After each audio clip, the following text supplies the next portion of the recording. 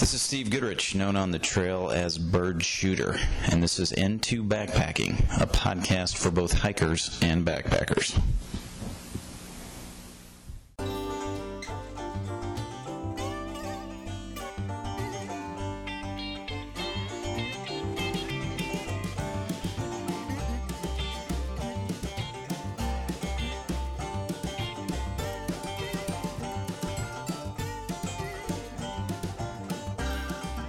Hey backpackers, Bird Shooter here.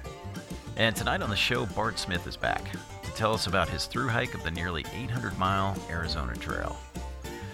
We last spoke with Bart 2 years ago in episode 59, but the man who hiked it all has returned to explain why the Arizona Trail is among his favorites and tell you everything you need to know to hike it. I also want to mention that the N2 Backpacking podcast just went live on Amazon this week. You don't even need a Prime membership to stream it. So check us out there, and if the winter snows have you dreaming of warmer climates, or if COVID-19 has you feeling cooped up in the house, let Bart explain why the Arizona Trail may be perfect for you this coming spring. Here's episode 85. All right, this is Bird Shooter. I'd like to welcome Bart Smith to the show this evening. Bart, a.k.a. Infinite Dust on the Trail, has hiked 35,000 miles on the national scenic and historic trails of the United States, but is here tonight to discuss one of his favorites, the Arizona Trail. Bart, welcome back to the show. Well, thank you, Bird Shooter. This is cool to be back. You said 2 years ago was the last we talked? Yeah, it's been 2 years. And, you know, one thing I remember from that conversation was the Arizona Trail was one of your favorites, and this is perfect timing to get back on that subject with it being winter right now, and a lot of people are cooped up because of COVID. So, I'm sure a lot of them are thinking what they could do to get outside. Yeah. Well, I'm thinking that too, but it's always, really fun to go back to the, to revisit some of my favorite. Yeah, you're right. I said it was my favorite trail. I mean, every one of the trails that I've walked, they're all special in their own way. But the Arizona Trail it's so unique in that it covers such a wide variety of environments. Obviously the desert comes to mind, but it goes through a lot of Ponderosa area and the Sky Islands, and just a really wide variety of area. Yeah, look forward to talking about it. It's a perfect time of year, right, with it being winter, and it's obviously probably beautiful in Arizona right now, weather-wise. So, yeah, there'll be a lot of snow up in the San Francisco Peak area this year. They're getting quite a bit. Yeah, that is in my list of questions to ask you about. But before we tear into the Arizona Trail, just curious. It's been 2 years since we talked. What have you been up to personally, hiking? Yeah. Well, thanks for asking. And the last 2 years have really pretty. Last year, especially 2019, was really hectic in a good way because I was working on finishing 2 book projects, both which are near and dear to my heart, and which I've put years of effort into them. And so it was really gratifying to get that all wrapped up. One of them was the book that.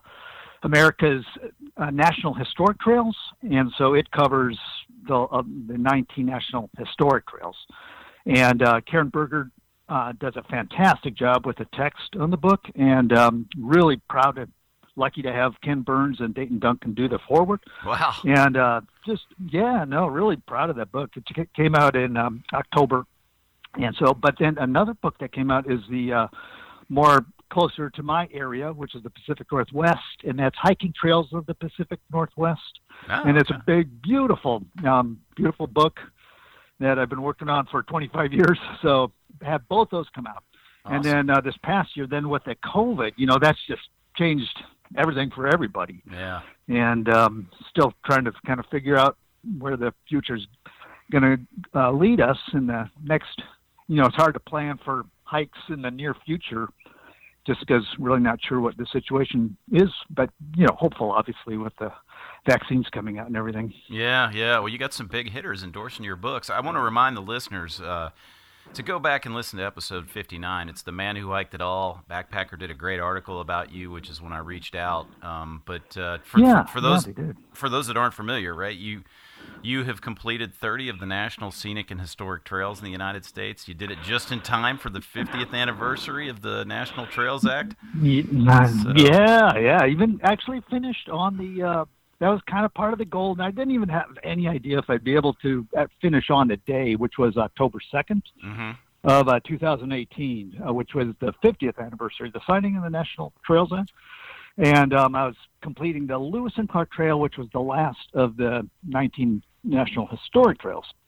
But I didn't know, whether I could finish at St. Louis on the 2nd, but I did. Was able to make it, which was pretty cool. But what's kind of funny is they now added the Lewis and Clark Trail now extends to Pittsburgh. Oh. So, so after finishing the Lewis and Clark, I'll have to, I hope to someday walk the section from St. Louis to Pittsburgh to finish that.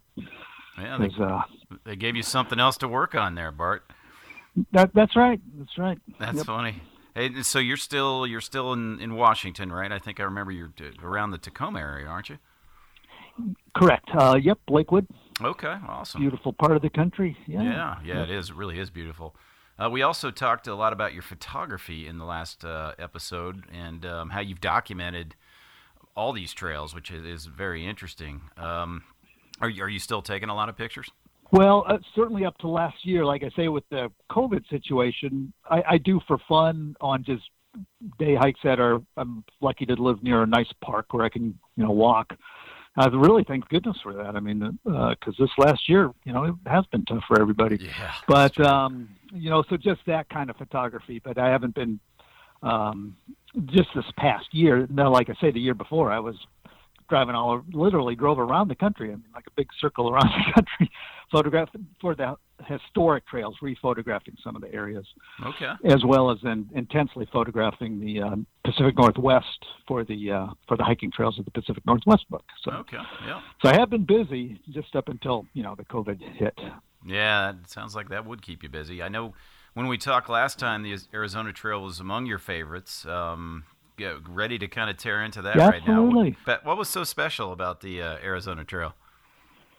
Well, yeah, and I kind of sound like a broken record because everything it's about the photography, and I love exploration and exploring different environments, through the lenses and kind of sharing my sense of wonder.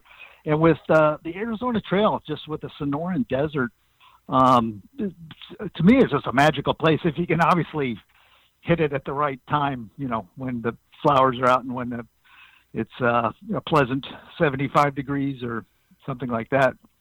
And not 110? But and that's kind of the magic of it as well, is because, I mean, when you hike through the Sonoran Desert, when it's pleasant, and you can just appreciate how, rare that is. And so it kind of adds a bit of I just really enjoy the cactus in the Sonoran Desert. So for that reason, I was just really thought it was a good idea to. I was glad that they designated the Arizona Trail in the National Scenic Trail System. In 2009, it gave me one more. They actually designated 3 new trails. So in 2009, I walked the Arizona Trail, then the New England Trail, and then the Pacific Northwest Trail. Wow. But I did the Arizona Trail in 2009, which is going to be a while ago. But it's fun for me to go back and look at the images. And the cool thing about with digital, is because we can look at see what date it is. So I can see when I started, and see when I finished, and all that kind of thing. In the days of film, you couldn't do that. So yeah, those film days, the bulk film loaders and those sort of thing. That was a long time ago, huh?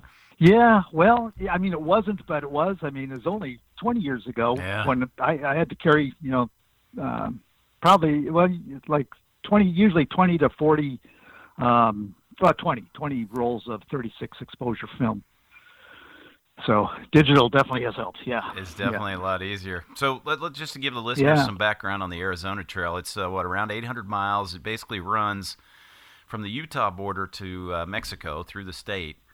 Do you have any idea how many thru hikers are doing the trail these days, or how many there were when you were on it? Well, I know that when I did it, like I say, 2009, and it had just started. It was just designated as a National Scenic Trail, but it was still definitely on hikers' bucket list even before that. But the year I did it, I was kind of surprised how well I only ran into 2 other thru hikers. Wow. And yeah, I know, kind of. And it was that's partly because I started a little late for the spring window. Which I think a lot of people I start, and I'm guessing like, well, I'm not guessing, but like early March. And so then you get into March. But I ended up starting later for various reasons. I wanted to start earlier, but it's hard to get everything wrapped up. And but so started April 9th, and then finished on May 30th. So I think it was like 52 days through hike. Yeah, is that a little late in the season? Does it start to get pretty hot at those times? Yes, yeah, that's what I'm saying. I was on the tail end of the window, starting the time window, I should say, and started April 9th, and that was late. It was beautiful when I went through Sonoran Desert. I mean, went through like Sonoran National Park. It was perfect, but then it got hot pretty quickly, and it was a hot year. It's like every year's hot now, isn't it? But yeah. They were having close to record heat in like Phoenix on some of the time when I was hiking it, and yeah, that was some of the toughest heat I've had to deal with. Yeah. Yeah. What are we talking? Are we talking like 110, 100 degrees? What did you run into? Yeah. I think it was like 110 in Phoenix, and when I went through the 4 Peak Wilderness, and so it was probably close to that, I'm guessing. At that time of year, I was just, a lot of the springs were getting close to, drying up, or not so much as springs, but water sources were starting to dry up. So I was on the tail end of that as well. Yeah. Okay. So yeah, that's the unique factor of the Arizona Trail, where it is fairly seasonally. There's a big.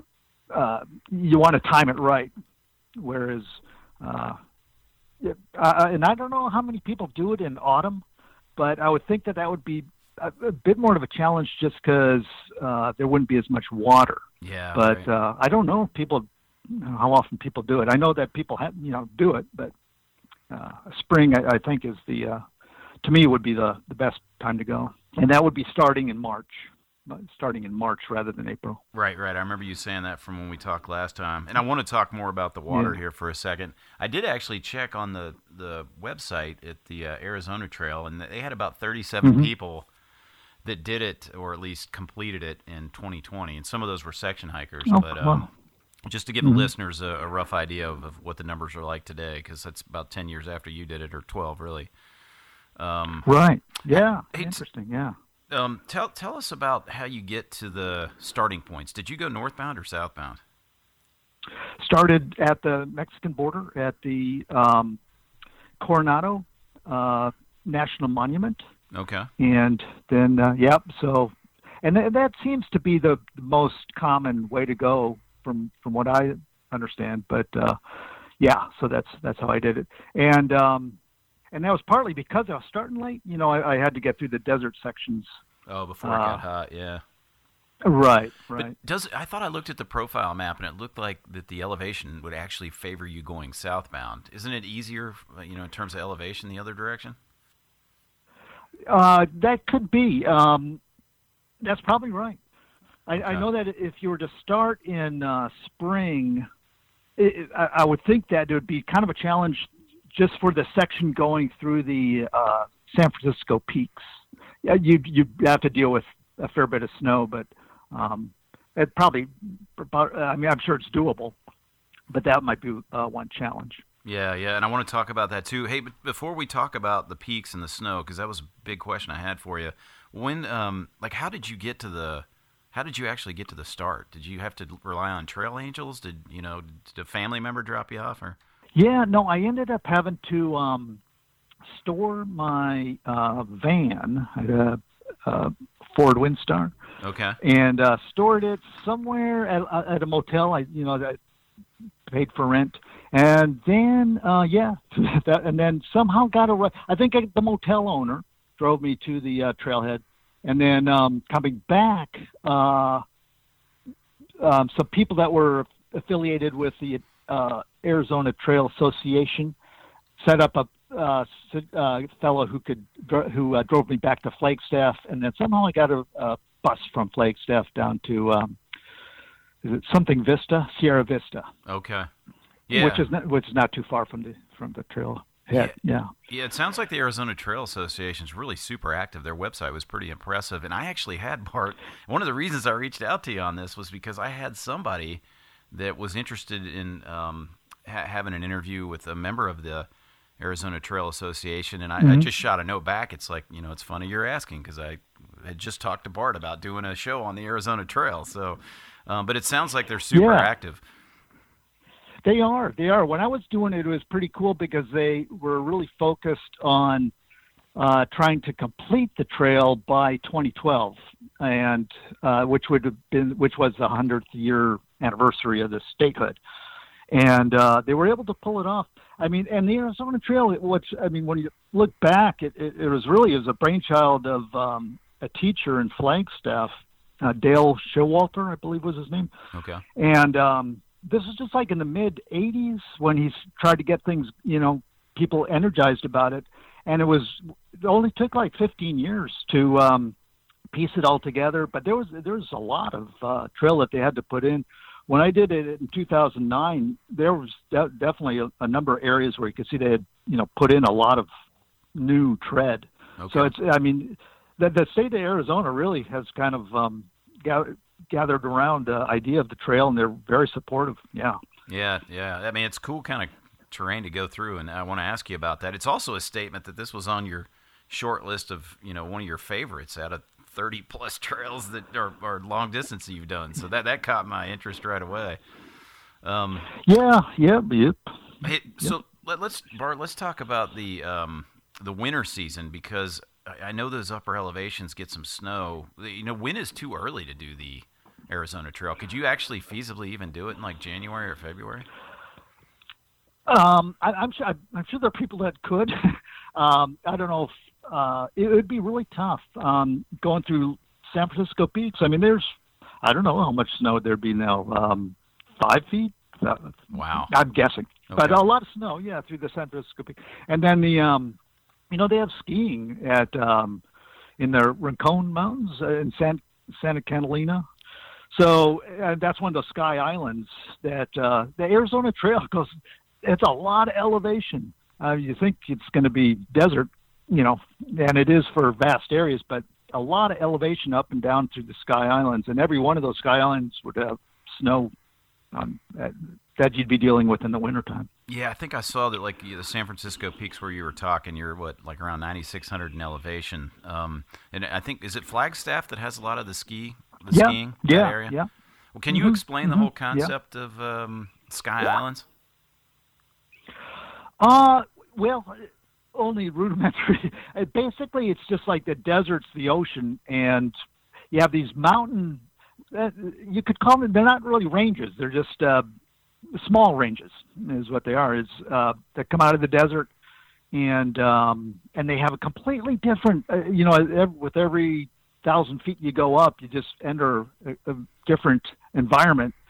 So once you get up to the very top, you're going from you're in the Ponderosa Pine, and then you start going back down, and you start getting into the Pinyon Pine, and then the desert country, and then you're down into the cactus. It's just pretty interesting, just from a different environments in a short range of mileage. Yeah, okay. That you're dealing with. So even in the springtime, it's easy to think that you're just going to bring a lightweight sleeping bag, but it could be that you'll be dealing with cold weathers in some of the higher elevation areas. Yeah, and I don't want to turn you into a meteorologist here, but how do you get snow in a desert? That's interesting to me. You got to dry climate, but yet you get snow. How does that work? Well, you're right. I'm not a meteorologist. With, like I say, with the Sky Islands, they're so much higher by thousands of feet that they're just, if there's moisture, they'll retain the snow for like in this time of year, they're getting a lot of precip going through. Yeah, I guess they're probably picking off some of the moisture that the lower elevations just would never see, right? Because they're so high up. Yeah, that's right. Yep. Did you hike the Arizona Trail solo then? Yeah. Most of the National Scenic Trails I've ended up hiking solo, and yeah, absolutely.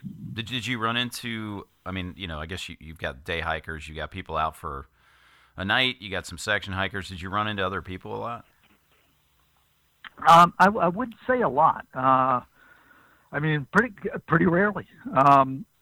Like you say, I would run into day hikers, and ran into the two guys that were doing the through hike. They were the only other through hikers, and they were going taking like several months, which is kind of a cool way to do it. They were just going super slow and having a great time. But yeah, they were the only through hikers. And then in certain sections, when you're closer to Tucson and that kind of stuff, you'll get some mountain bikers in some of the locations, and some horseback folk. And then it's kind of fun to see people as well after a couple days without seeing much. So yeah, when I went to the website, I was checking out the 2020 list, and there's a fair number of people on here that took multiple years. So they're obviously section hikers. So yeah, and the Arizona Trail is one of those trails that makes sense to do it as a section hiker, because then you can pick each environment, at its best time. Yeah, right. That makes sense. Totally makes sense. Yeah, and it's easier to plan. For my challenge, and it'd be interesting to know what people have done since, because like I say, when I did it, was the first year it was a National Scenic Trail, and but it was a real challenge. Well, I couldn't. I failed. I couldn't get the permits for the Sonoran Desert National Park, and so when I came through, I didn't have a permit, and I kind of thought that I would just be able to hike through pretty fast, but they did catch me, and it was a $72 fine, but it goes to goes to the national park, so didn't mind that. But then on the Grand Canyon, kind of had the same scenario where because the Bright Angel campground is so full, it's hard to get reservations for that. Right. And it'd be interesting to know. I don't know what the now that it's been a National Scenic Trail for a while, if they have different rules for people that are trying to do the through hike. But I tried to walk the entire Grand Canyon in a day because I couldn't get the permits. But I just figured, okay, I'll see if I can do the whole thing in a day. And I came close, but I ended up it just got dark, and like at 12 midnight, ended up stealth camping, and then had to get up at 5.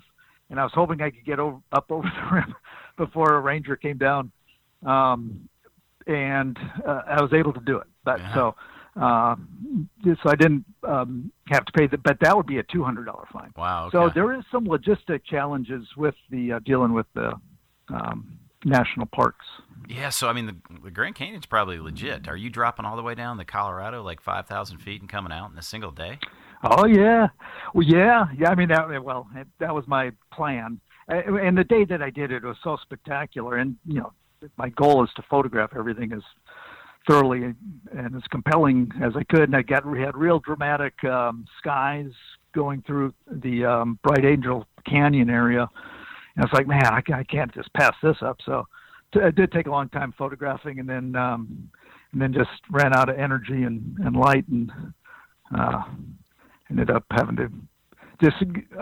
But the fear was the next morning. I mean, it is $200 fine, and like I say, it goes to a good cause. But it would just be interesting to know what the recommendations for folks now doing the National Scenic Trail are.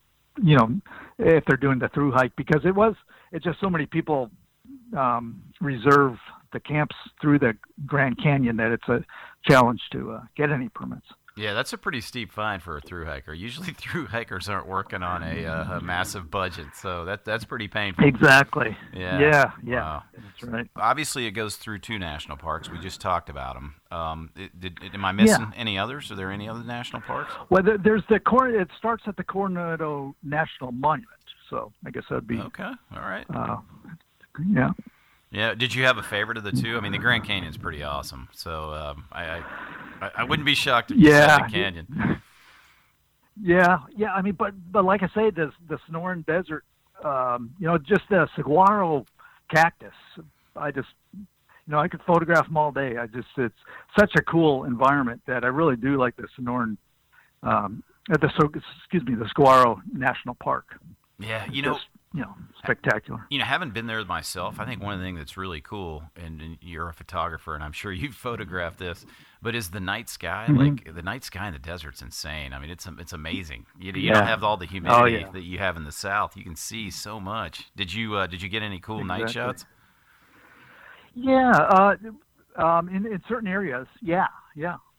I was at this one camp that had these sycamore trees, and they have kind of no bark on them, so like a real smooth skin, and it's kind of white, and it was like moonlight, and it's just really cool, kind of spooky images through the sycamore.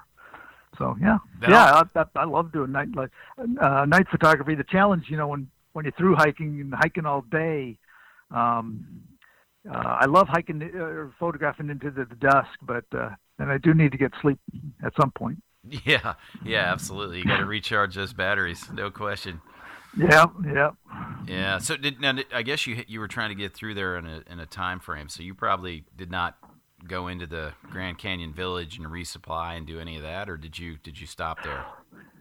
Yeah. No, well, I stayed there one day, and one of the coolest experiences along the entire National Scenic Trail system for me was when you're walking, when you leave the San Francisco Peaks area, you're just kind of walking through this flat, you could kind of say boring, but pleasant, very easy walking through this miles, like 20 miles, I'm guessing, maybe somewhere in that, or 25, of, just that pinyon, and then it becomes, you get into beautiful Ponderosa, but it's all flat, and nothing. And then all of a sudden you kind of see something off in the distance, little dip, and then you get closer and closer, and then the trail comes out at there's a lookout tower, and so we'll walk up to the lookout tower, and that's where you get your first view of the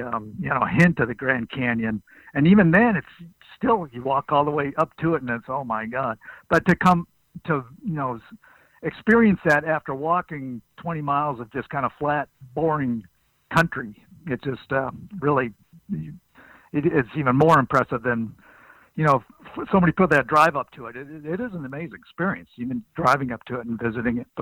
But when you walk it, it's like, wow. It's one of the world wonders for a reason. I was curious when you walked into the village, though, man, that must have been surreal when you're essentially in the middle of nowhere. Yeah, so we're on 2 different levels, just the geologic thing, and then just all of a sudden all this mass of people. Yeah. I mean, can you explain? Can you explain what that's like when you go from just all that solitude to just insane numbers of people? Well, I mean, really, my mind's more on getting to the cafeteria and getting the food or something. But I'm just having something to eat. But it is weird, yeah.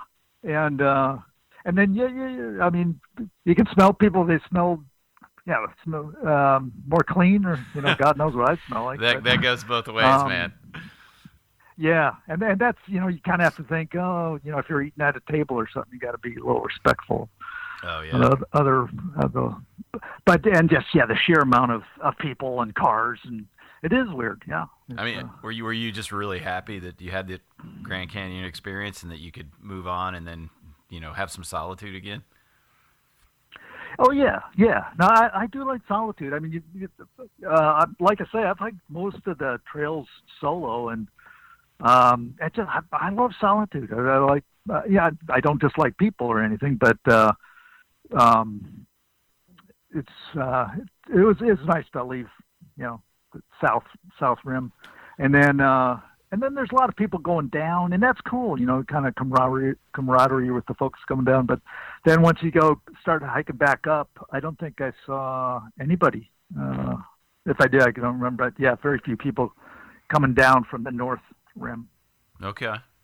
Yeah, that is really pretty good. So one of the things I wanted to ask you was about the backcountry camping. So I'm guessing there's no shelters on this trail, right? Unless you're maybe in a national park that's got a designated campsite. Technically that's basically right. Okay. There is one cabin, I remember, and then there's one structure that you could use if you're in an emergency kind of thing. But yeah, generally, the whole thing's tent camping. Yeah, I figured that was the case. And so I'm curious about the desert areas, though, because they've got to be. I mean, so you were talking about the flowers, so that's got to make them super pretty. But are the desert areas kind of boring, or is that not really the case? It can be. Yeah, no. There's a lot of area where you're going through, kind of scrub area. And then there's a cat's claw, which you'll become well acquainted with, because it's just grows out, covers the trail pretty quickly. I mean, reaches out from the trail, and they named it aptly because it. I wore. Some people, are smart and they'll wear pants because you will get a little cut up if you from the cat's claw. Okay. If you wear shorts, but I mean, with the desert, I just prefer the shorts and get a little cut up, but. And when I went through, I mean, there were sections that had already overgrown. The Arizona trails, it's one of those trails that's kind of a challenge to manage, to keep it, where people can go through and not lose the trail, because some areas really do grow over very quickly, especially after these forest fires have gone through. Yeah, God, that's a big deal with That's a big deal with the West right now. Yeah, with everywhere it is. I know. It's like the Pacific Crest Trail is probably a completely different hiking experience than when I did it. And when I did it, there were certainly large areas of forest that was burned off. But in the, I mean, you're right. On so many of our trails, it's like, burned off forest is kind of becoming the common experience. And in the desert, the underbrush can really grow up, quickly. And so it's you really have to tip your hat to the Arizona Trail Association and the volunteers who maintain the trail, because it requires a lot of maintenance. Yeah, all the trails do. I mean, kudos, as you say, to the volunteers, because those trails wouldn't be there without them. Absolutely. Between the desert and like the high mountains, I mean, I think I know the answer, but I got to ask it. What did you enjoy more in terms of hiking? Well, I guess I'd have to say the desert, just because. Really? I've done a lot of hiking. When you say high mountains, on the Arizona Trail? Yeah, well, or is it just high mountains in Pierce? No, I mean on the Arizona Trail. If we're just talking about the Arizona Trail, I mean, just to me, the desert, just with the cactus and the interesting wildlife, the Gila monsters. I mean, they're pretty awesome little critters. Funny. Well, and they've got a whole wilderness named after them, right? There you go. Yeah, there you go. And a river too. Right? And I actually saw the most, or the rarest animal I'll likely ever see. I didn't get a photograph of it, but it was a cat. I mean, it looked, and at first I thought, is that a bobcat or is it a cougar? But you could see it wasn't. I mean, it was gray, for one thing, really like a battleship gray, and smaller than a cougar. In fact, a little smaller than a bobcat. But anyway, I said, what the hell is that? And it looked at me. I looked at it for probably not that long, 5 seconds or something like that. And then I was trying to get I had a point and shoot that I keep in a fanny pack, that I was thinking maybe I could get it out to get a photograph, but it took off. But it ended up being what I think is called a jugger. I'd have to look up Jagarundi or something like that. But it's a cat species that covers from Argentina up to, they say, the U.S.-Mexican border. And this was like where I thought was close to the Saguaro National Park. So that's like 100 miles into the U.S. So it was probably pretty far north for its range. But interesting. That's really cool, actually. Did you? Yeah. I mean, I'm sure listeners are probably curious about snakes, right? You got a ton of rattlesnakes in the desert. Was that ever an issue for you? When you say issue, I mean, you're always the kind of scary part is when you have a long stretch of trail going through grass, where you can't necessarily see where you're stepping. So that can make you uneasy times. But generally, what I like about the rattle, I mean, the fact that they rattle, they let you know, that just stay away from me and I'll stay away from you. And oftentimes when they're rattling, they'll stay there so they don't go away.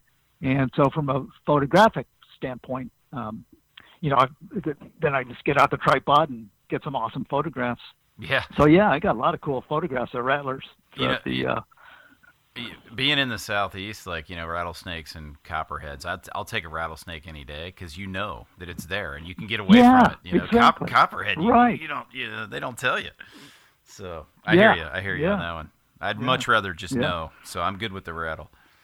Exactly. Yeah. So you did surprise me on picking the desert over the high mountains, though. I want to go to water for a second. We kind of touched on this earlier, and I remember in the episode 59, you talked about the fact that you had to pull some water for some really nasty cattle mud holes.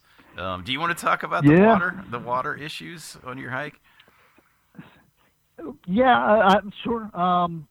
When I went into it, I've just always kind of been an old school water filter, use a Katadyn water filter. I've used one for years. And so I just went into it that figured I'll, use a water filter and bring a number of filters to replace the ones that get dirty. And it surprisingly worked out for me because, I mean, there were times when I had to filter these, what they call cow tanks, but they're just mud holes with big mud ponds with, and with cows literally inside of it, in it. And it's the only water I had. And I just, filter it and do a little prayer, and it worked out.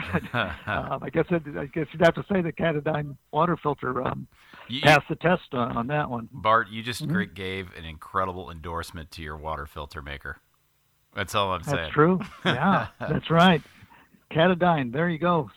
So that's the way I did it. But when I did it in 2009, there were locations where they did the volunteers would cache water.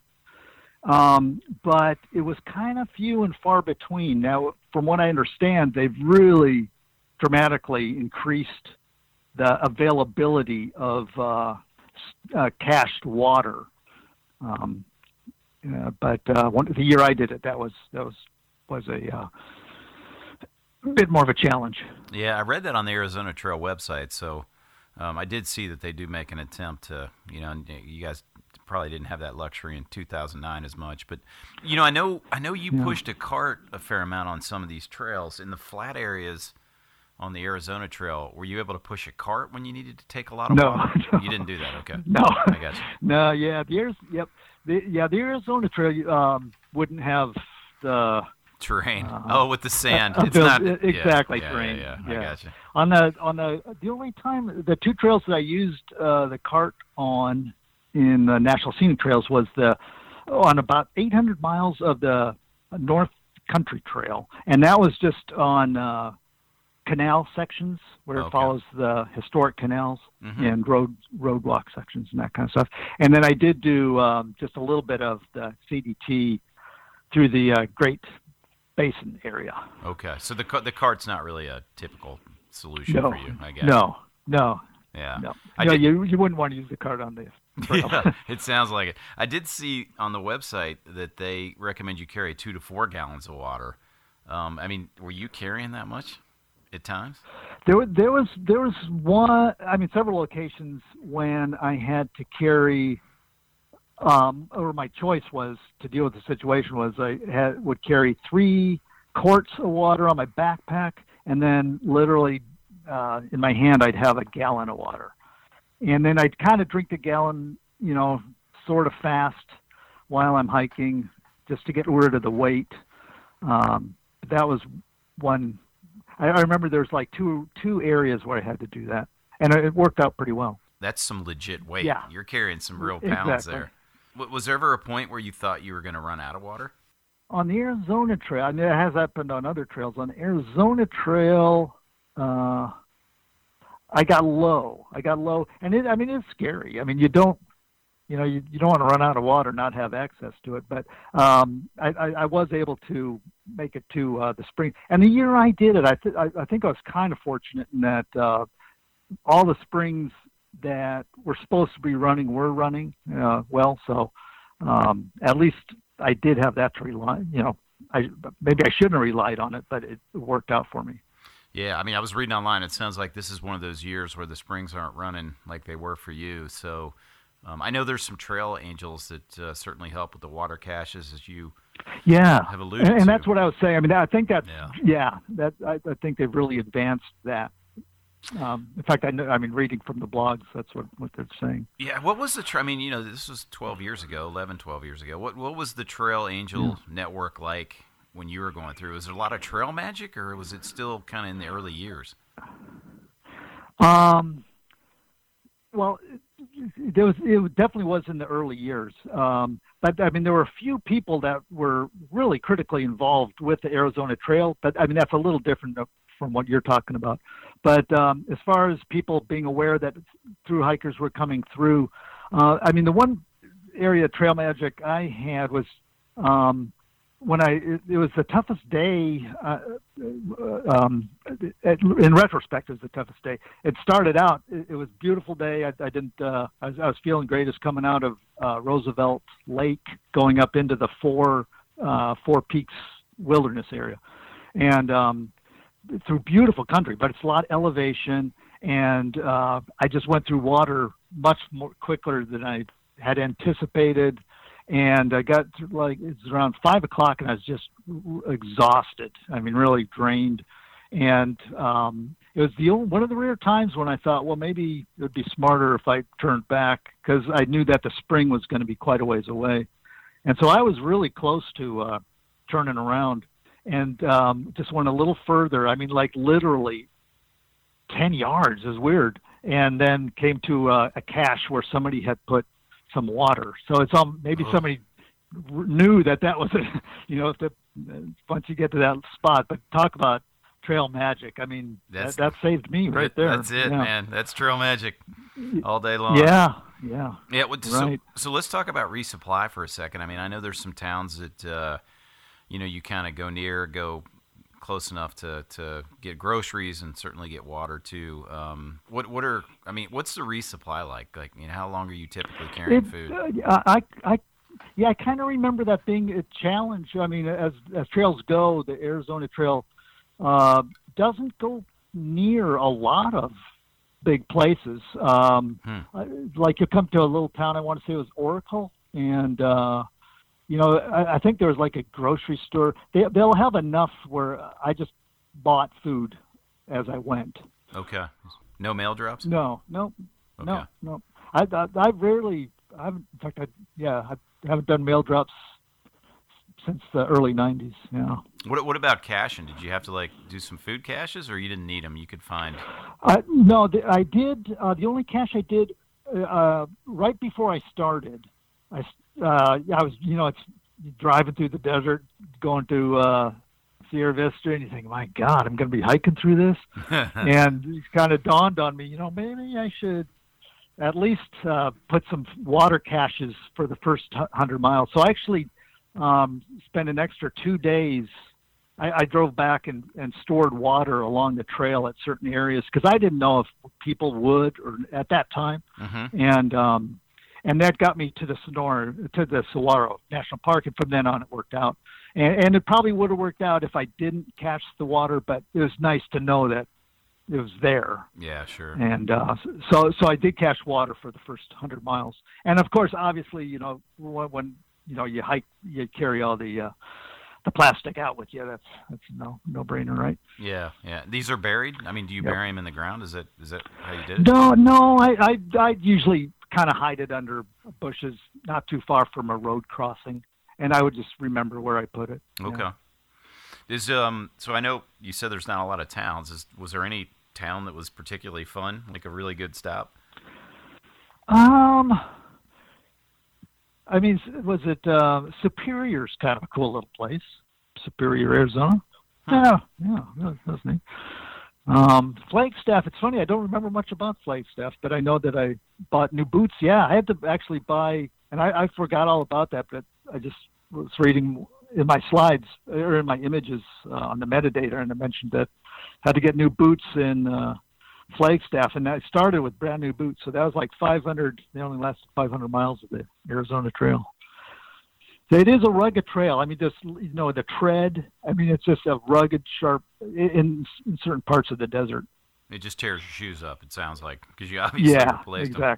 Exactly. You're right. When you were going through, and again, this was, 10, 11, 12 years ago, but were there hostels at the time when you were going through?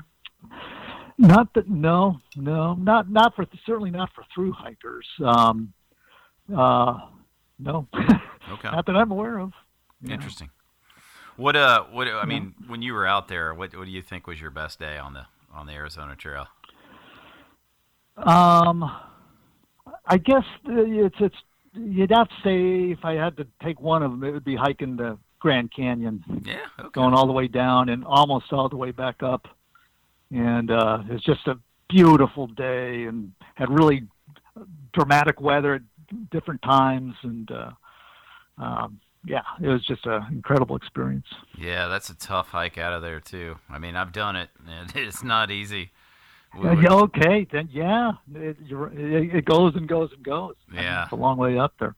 And another going through the Saguaro Desert, and I've already talked about it, but just I remember one morning where it was just so beautiful, and it was like 70 degrees, you know, and you know that in like another month, you know, it's going to be completely inhospitable. But if you can get in the desert at the, you know, on a nice spring day, I mean, it's tough to beat. It's just, and from a photographic standpoint, you know, loved it. Yeah. I mean, you were talking about the flowers before. Did you have any interesting encounters with people when you were hiking? Like good, bad, odd, whatever?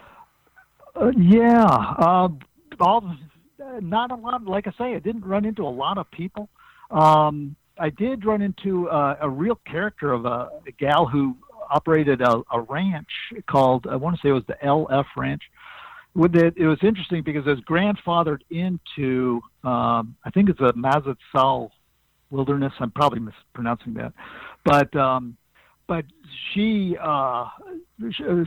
invited me to her place, and she's just the nicest person, and just a really neat, interesting person who lived out there. I think I've heard that since that time she's no longer there, but she was a trail angel. I mean, she was just really, really generous with her time. Yeah. So it was her, and then the two guys that were through hiking, they were complete characters, and so there was this Professor Gadget and Barbed Wire. That was their trail names. And they were hiking together, it sounds like. Yeah, it was a stepson and his stepdad, and one of them had lost his job, and so they had like 4 months to have fun. So they were just going really slow, which is kind of a fun way to do it. I've never heard of anybody just, you know, doing 5 miles a day kind of thing. I don't know. I mean, I'm sure it was a little different than that because they had to deal with the water issues, but they were having a great time. Yeah. So, that's what different it's all ways about. to hike. I mean, there's so many different, you know, everybody, the adage to hike your own hike is so true, because Yeah, that's you true. just want to, hike whatever works for you. Yeah. So, Bart, you've hiked 30-plus long-distance trails. I'm just curious what is different about hiking in the desert, and, maybe for the listeners, other than the fact that you have water issues, but, what suggestions do you have for hikers that are taking on that kind of terrain? Yeah, it really does present a serious challenge. I mean, on a lot of the historic trails, like with the old Spanish Trail, I was hiking through serious desert, and you just recognize how precious water is. So when you say if I have well, is there anything suggestions? Yeah, well, yeah. Is there anything you need to do different when you're in that kind of climate? I mean, obviously you got to be mindful of water, but gear-wise, are you packing different kind of gear for that kind of climate? I'll have to have the gear that I had when I was in colder areas. So I'm not like hiking specifically for just desert. I don't know if that makes sense, but the main thing with anything is just don't panic if things aren't going well. Just to relax and take your time. But when you get low on water, just take little sips. And actually having like a lifesavers, bring some lifesavers, actually does help get your mouth feel like it's that's an interesting not drying out. That's an interesting trail tip there. I like that. But your gear was not really significantly different than you'd take on other trails, is what I'm hearing. Right. Yeah. Only because, like on the Pony Express Trail, we went through a lot of desert, but we also went through mountains, so it was the same. I got you. Gear. Yeah, that makes sense. You got to be ready for all climates. Right. I mean, given all your experience, how do you rate the difficulty of this trail compared to some others you've done? I put it pretty high. I mean, I've rated 1 to 10. Yeah. Maybe a 7. Wow. Okay. It's tough. Yeah. But I mean, the Continental Divide Trail stuff. But it is definitely a challenging trail. Yeah. How do you rate it compared to like the Appalachian Trail, which maybe more people are familiar with? How would you put it against that? Yeah, it's a kind of a bit of apples and oranges because you're 800 miles to 2,000, and the AT stuff too. Yeah, okay, that's fair. But yeah, it's a different kind of tough, just because with the heat and the challenge with the water. But they're both tough. I mean, the Appalachian Trail, that's a tough trail. Yeah, a lot of up and down. Yeah. And speaking of tough, I read on the Arizona Trail website they've got some areas closed this year. Interestingly, the border wall construction had closed some of the area that you probably started from, and then they're having issues, I guess, with some fire areas where they're trying to get them to recover. Did you have any closed sections during your hike? I'm trying to think. Not on the Arizona Trail. I've had that happen on the North Country Trail, on the Pacific Northwest Trail. I have had that happen a number of times, but on the Arizona Trail, I don't think so. No. Okay. But I think I read that Four Peaks Wilderness has been closed due to forest fire for a while, but I want to say that they're planning on opening that soon, but I'm not sure. I have to look into it. Yeah, back to that fire thing in the West, man. It's legit. Like, in terms of being smart about campfires and stoves, you can't understate that for sure. Yeah. Yeah. Oh, I know. Yeah.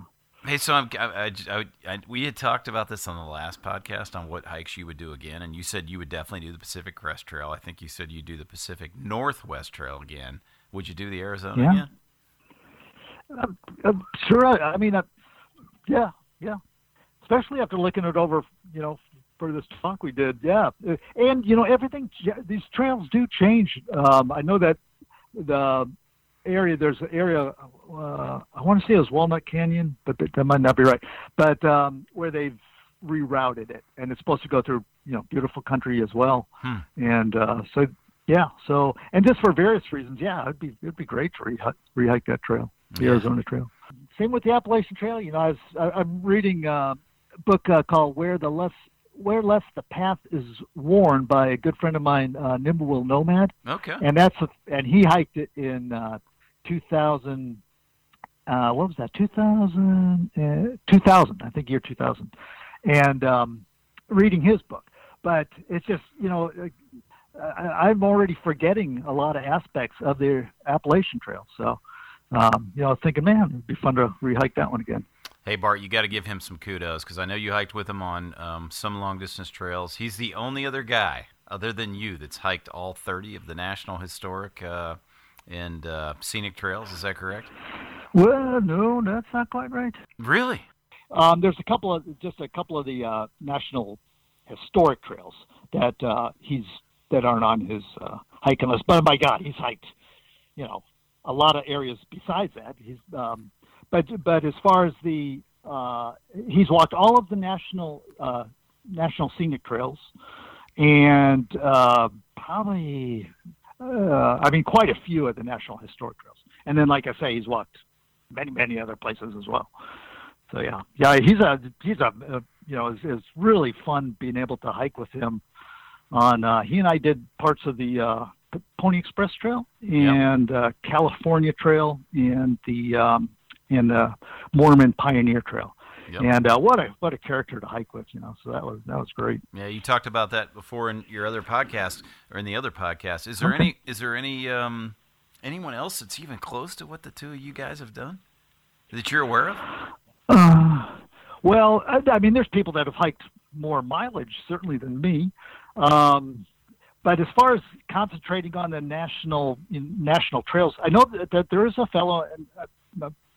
Unfortunately, his name escapes me, but he's completing all the national scenic trails, and I think he's on pretty good pace to do so. So it'd be really fun if Nimble Nomad and I could be there when he completes. Yeah. I don't know what trail's his last trail, but it sounds like he's going to be walking all the national scenic trails. But as far as doing all the National Historic Trails, I seriously doubt if anybody's going to do that again. I don't know, just because they're their own unique experience that has a other level of different challenges, and I just kind of doubt that people are going to walk all of the National Historic Trails. Yeah, and again, the listeners can go back to episode 59 because you talk about that. But I think you had to paddle. Okay. You had to paddle some places. You had to walk like interstates in some places. Yep. So yep. Kudos to you for knocking that out. What can we go international? Can we go international for a second? Maybe. Yeah. Well, so here's why I say this. So Bart, the last time we talked, you were just getting ready to go to the Inca Trail. I'm curious how that went. Oh yeah, it went fantastic. Yeah. Yeah. Okay. That's right. Yeah. It was great. Was it just you? You went with a group, but did your wife go with you? Yeah. No, just myself. Okay. And like you say, you pay for a guide with a group. And it's kind of fun for me, kind of unique in a way in that I was with, a bunch of 20-year-olds from Germany and England and Spain, and they're all having a great time, and they put up with me. And so it was great. It was a fun experience. Yeah, and we also talked too. I know you have interest in England and Scotland, and I think when we talked last time, you were, just had said that might be an area that you'd like to do some long distance hikes in. Have you? There, by the way, there's a podcast about the Scottish Highlands. There's a event that you can do there that is you have to actually submit a plan. But there's a bunch of hikers that go out and do it every year. So just curious, have you made it back to England or Scotland? Nope.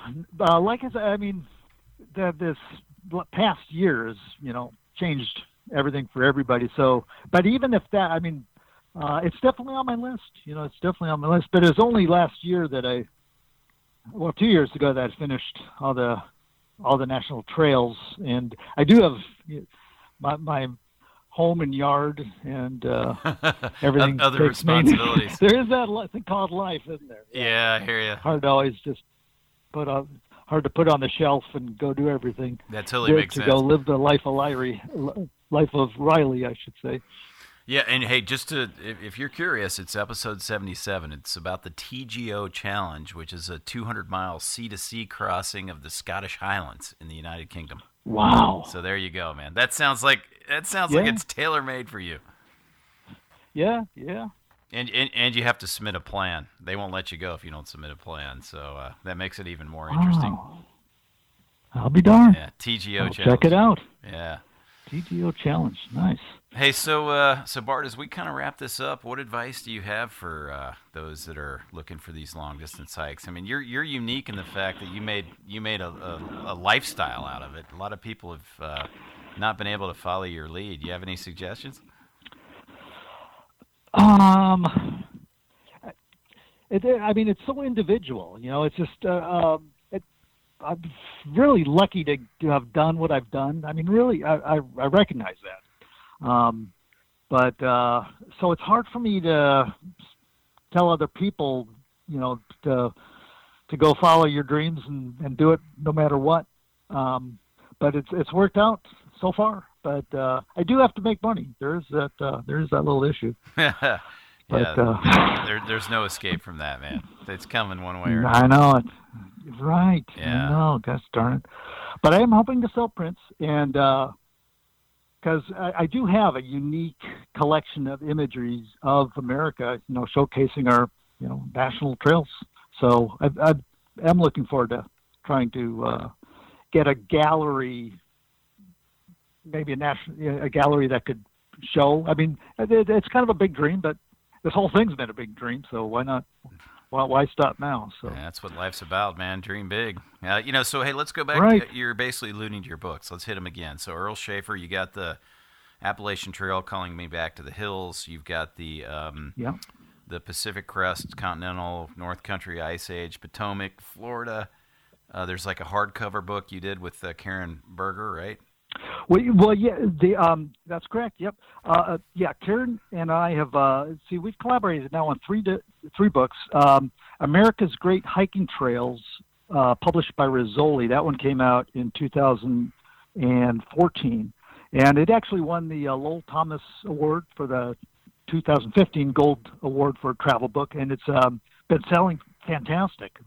Super proud of that, and that it showcases the national scenic trails. And then the book that we just collaborated on this past year, with Karen providing the a really fantastic text with my images, and that's America's National Historic Trails, Walking the Trails of History, and that's also published by Rizzoli. And then the other one is that came out this year is Hiking Trails of the Pacific Northwest, and that's also published by Rizzoli.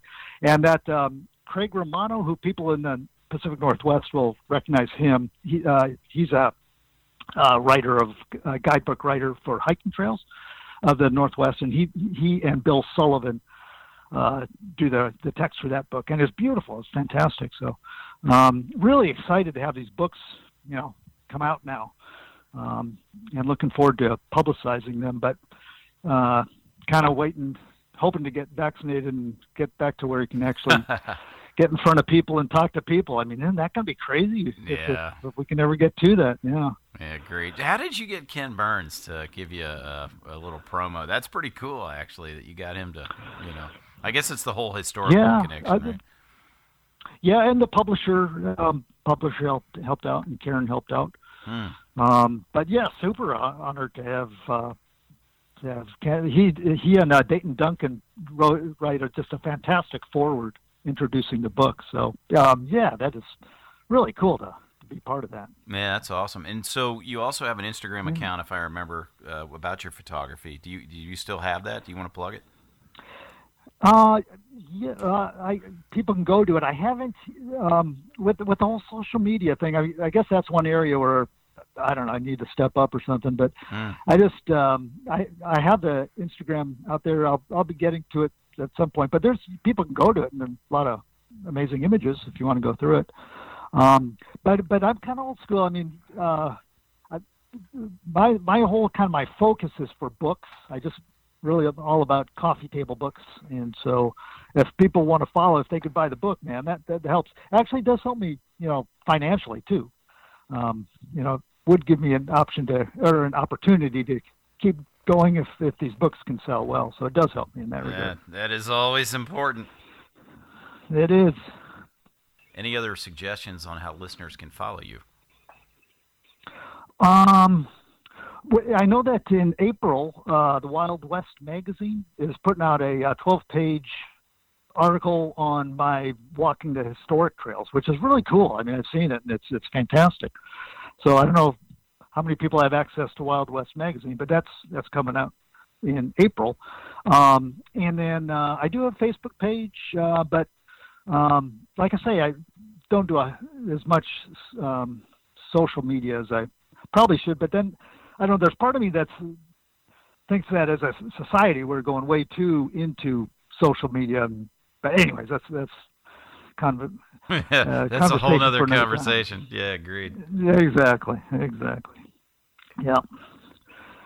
Any final thoughts? Just final takeaways that people should have about the Arizona Trail?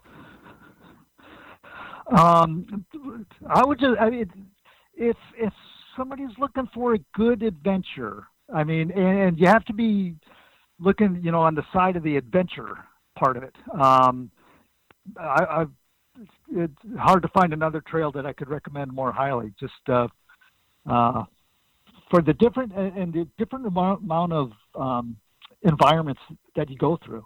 It's the most environments per mile of all the national trails. So I would thoroughly recommend it.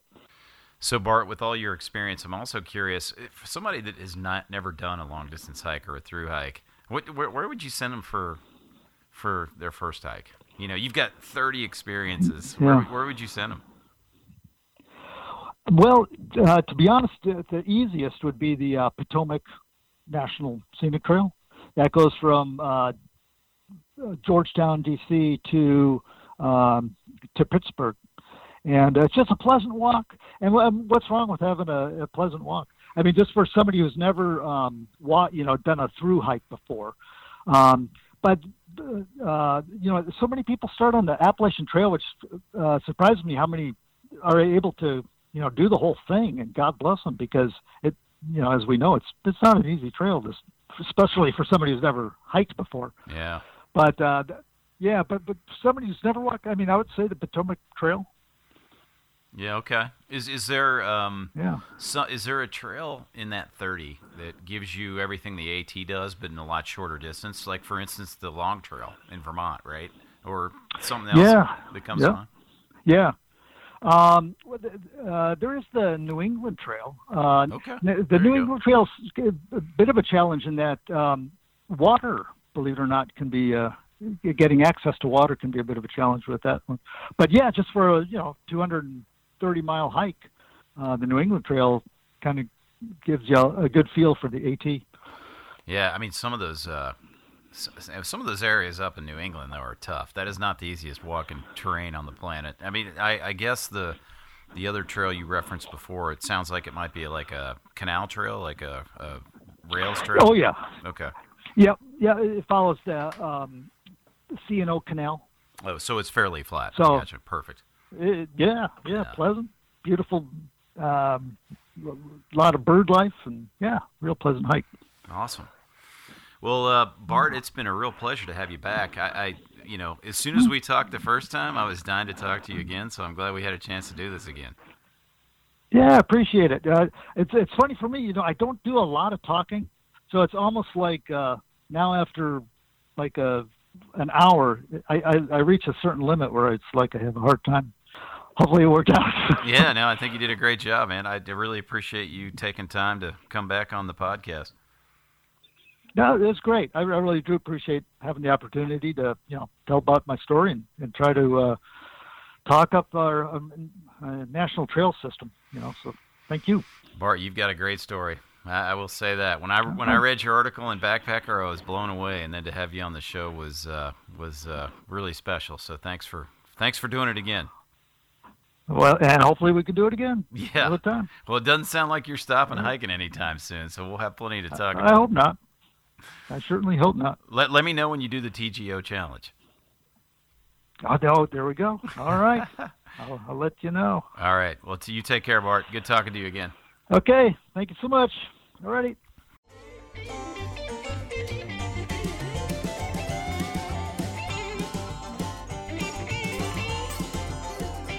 You've been listening to the N2 Backpacking Podcast. This is your host, Bird Shooter, wishing you the best for your travels on the trail. To subscribe to the show, visit iTunes, Stitcher, Spotify, iHeartRadio, Amazon, or your favorite podcast app. And give us a thumbs up or a positive comment while you're there. You can also stream shows directly from n2backpacking.com. Just click the podcast tab on the main menu. Music from the show was provided by Jairus under a Creative Commons license and is titled Hillbilly Anarchy. This show is a production of N2 Backpacking and is copyrighted by N2 Ventures, Inc. For more information on this podcast or to provide feedback or comments on this or future shows, please visit us at n2backpacking.com. That's the letter N, the number 2, backpacking.com.